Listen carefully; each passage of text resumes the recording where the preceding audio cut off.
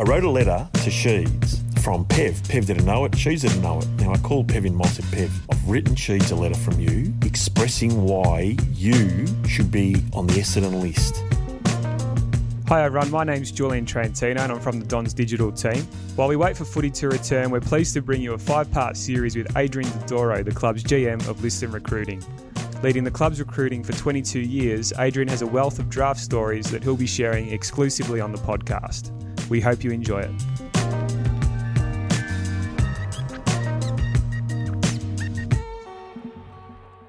Well, Adrian, the name Damien Peverill, it's a name that's dear to the Essendon faithful, but for you in particular, recruited at pick 32 in the 2001 rookie draft, went on to play 144 games in 8 seasons for the Bombers. Damien had a fascinating journey to Essendon. Can you talk us through it? Yeah, I can, and it's one of my favourite stories and one of my favourite people of all time at Essendon Footy Club. So Damien, obviously another Calder Cannon product, came through Keilor Park, and just kept getting knocked back year after year. And I remember watching him play as a supplementary player at Melbourne back in those days, and great work ethic. Could just run and run and run.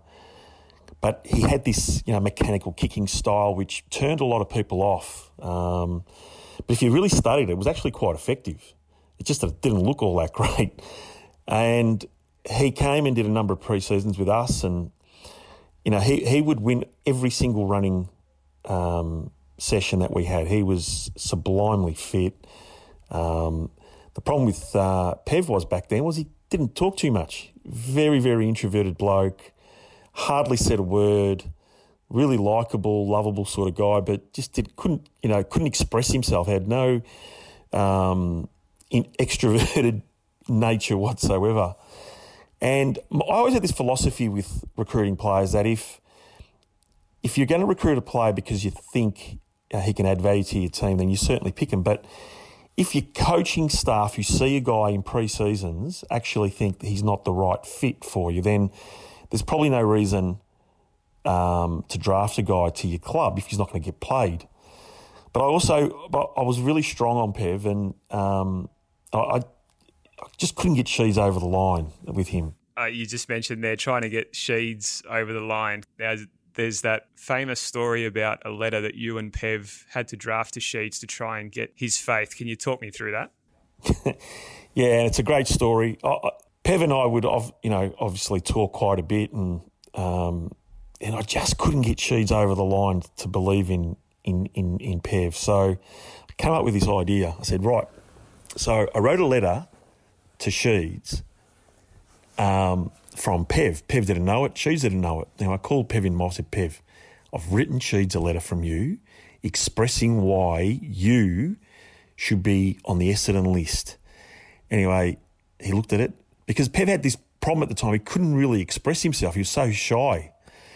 Anyway, so he wrote the letter word for word, copied what I had written, gave it to Sheeds. Sheeds the next day came back, you're not going to believe the letter that Damien Peverill wrote me. Oh, we've got to take this, boy. So that was, yeah, you're right, Sheeds, great kid. Yep, no dramas. And the rest is history. We ended up drafting him. And in that year, if you remember correctly, you could come off the rookie list, play, but when an injured player came off the injured list, then the rookie couldn't play anymore. And I, to this day, say that he played a major part in us losing that 2001 grand final because he was in brilliant form. He was exactly what we needed at the time. He could have played on a Sean Hart or a Michael Voss. But if you remember, there's a famous picture of him being walked off the ground. I think it might have been in Sydney, where the players are giving him a standing ovation, knowing that he had to go off the senior list and go back into the VFL program that year, and we couldn't play him in the finals that year. And obviously, as a consequence, the AFL did change the rules with rookies, so they can come on the list and stay on the list. And I always thought that year that, particularly going to that 2001 grand final, we had so many players that were injured and underdone that he would have been absolutely vital to us. And I'm not saying we would have won the game, but I'm confident that he certainly would have made a difference for us. It's a bit of a shame we couldn't see him out there in the 2001 grand final. But just on that letter, what exactly did it say? Do you remember what you wrote in it? I've actually got it. I've actually still got a copy of it somewhere. But it was mainly along the lines of just being really appreciative, given the opportunity, and I put myself in his shoes and just, what would Sheeds have wanted to hear? And Sheeds is one of these guys that he wanted people that were committed, hungry, willing to do the work, and had a bit of mongrel in them. And that was the essence of the letter. And I mean, maybe Pev tweaked it a little bit, but it certainly worked for him. There's also the factor of growing up barracking for the club that you drafted for. So we know that Pev was a big Essendon supporter growing up. Do you give that much consideration when you're looking at potential draftees? I think it's important. We had a number of boys.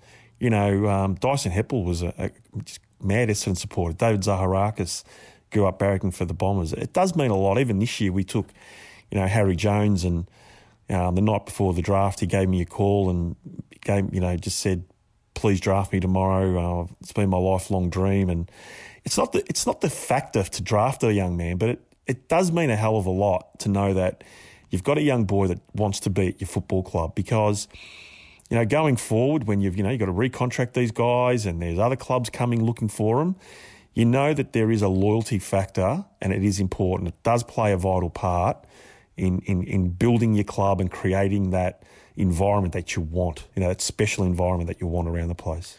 And we saw Pev just absolutely get the best out of himself, and he really put everything into the red and black. What do you think were the reasons you could put that down to? Oh, there's no doubt he was the junkyard dog. He had been rejected that many times that he had to make every post a winner, and his training ethic, work ethic was phenomenal. He would, the old grinder at the club, I think he wore it out. Every time he had an injury, he would still be the fittest guy coming back from an injury.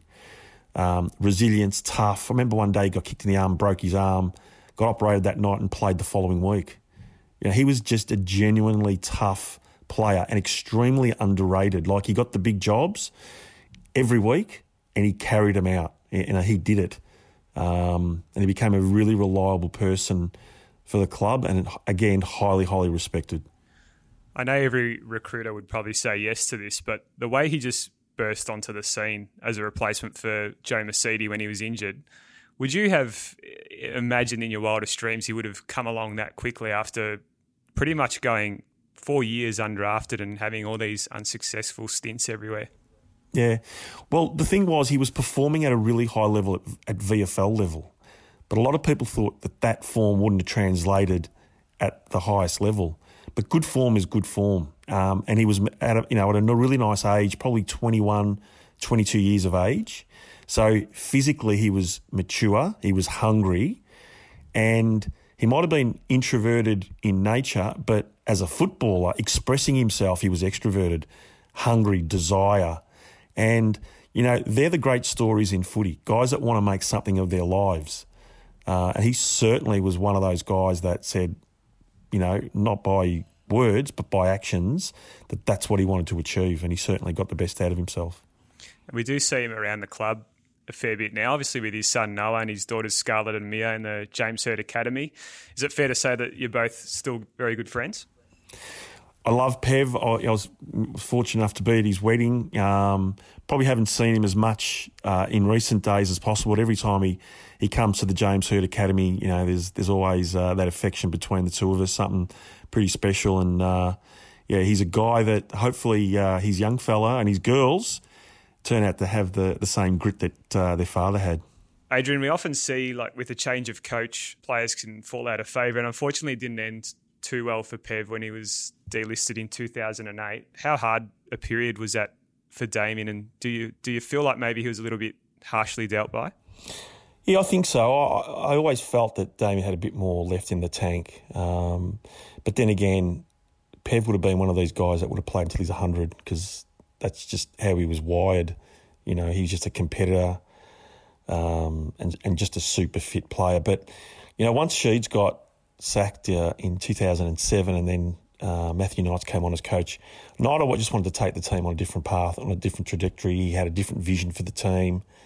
I remember there was one day, I think it was Anzac Day 2008, when he was an emergency before the game, and I remember thinking to myself, shit, he'd be terrific if he could put him out in the park today. But he never played that day, and I just thought, well, maybe this is a sign that we're taking this team in a different direction. And this happens a lot with a lot of players. But one thing about Pev, he never whinged, never complained, never dropped any of his standards around the football club, because that's the sort of character and person that he was. But the club decided to go in a different direction, and he, like a lot of other players at that time, left the club. Well, with all that considered, when you look back on the selection of Damien Peverill, is it one that where does it rank, I guess, in your list from your 22 years in recruiting at the club? Really, really highly up there, because the ones that you really take a lot of pride with are the ones that don't come through traditional recruiting ranks. He's the one that you back your judgment, you back your instincts, you back your visualisation techniques. They're not the kids that are the blue bloods that come through the national draft, your first rounders, that go to draft camps that do 15 beeps. They're the ones that you watch play, and they're the ones that you believe in. And I think every recruiter around every club has those stories, and therefore they're the ones that you have a fair amount of affection with. And they're the great stories. Well, thanks again for the chat, Adrian. Some great insights there into Pev. Thanks for your time. Yep, no problem. Thanks, guys.